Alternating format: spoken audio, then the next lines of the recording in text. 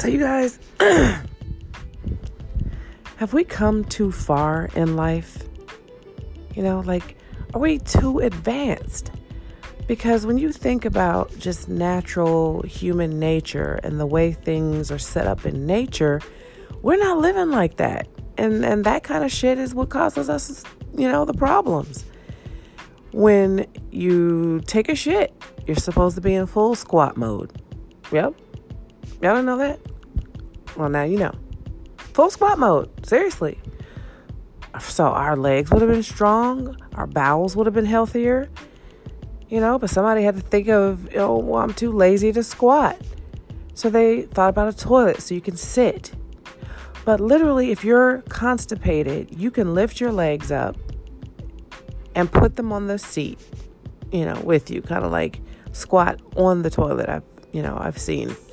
I saw something about it, an article or something. I don't know. Anyway. No, y'all, for real, I tried it. And it can, it'll come out much easier.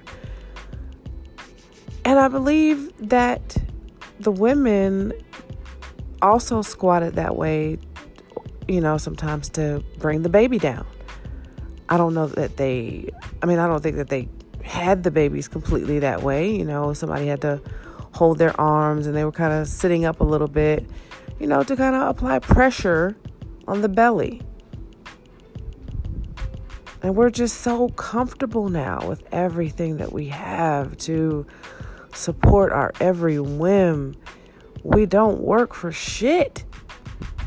The minute you ask us to work, it's like, okay. I've worked some places and seen people who are just like allergic to work at work. You ask them to do something and they look at you like you said, come in here and take your clothes off. You're like, you're at work, right? I mean, I was taking a nap, but okay. Okay, well, I'll help you as soon as I finish my lunch. You're like, it's 10 o'clock. For real. We've come too fucking far.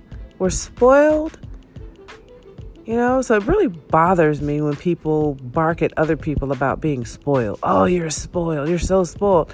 Bet you live in America. You're spoiled. We're all fucking spoiled. Some just may be a little bit more spoiled than others. People assume I'm spoiled because I'm light-skinned. People assume I'm spoiled because I'm the baby. So it's like people have these fucked up preconceived notions. People have these fucked up preconceived notions about who you are and how your life is and what it's about just because of things that they label on you. Everybody's a labeler. Whether people say it out loud or not. You go up to somebody and you're like, oh, you don't look like you sound. Okay, that's I don't know what label it is, but you know what I'm saying. It's kind of like a label, like you're judging something based off of some shit that's in your head. We do this shit to each other all the time.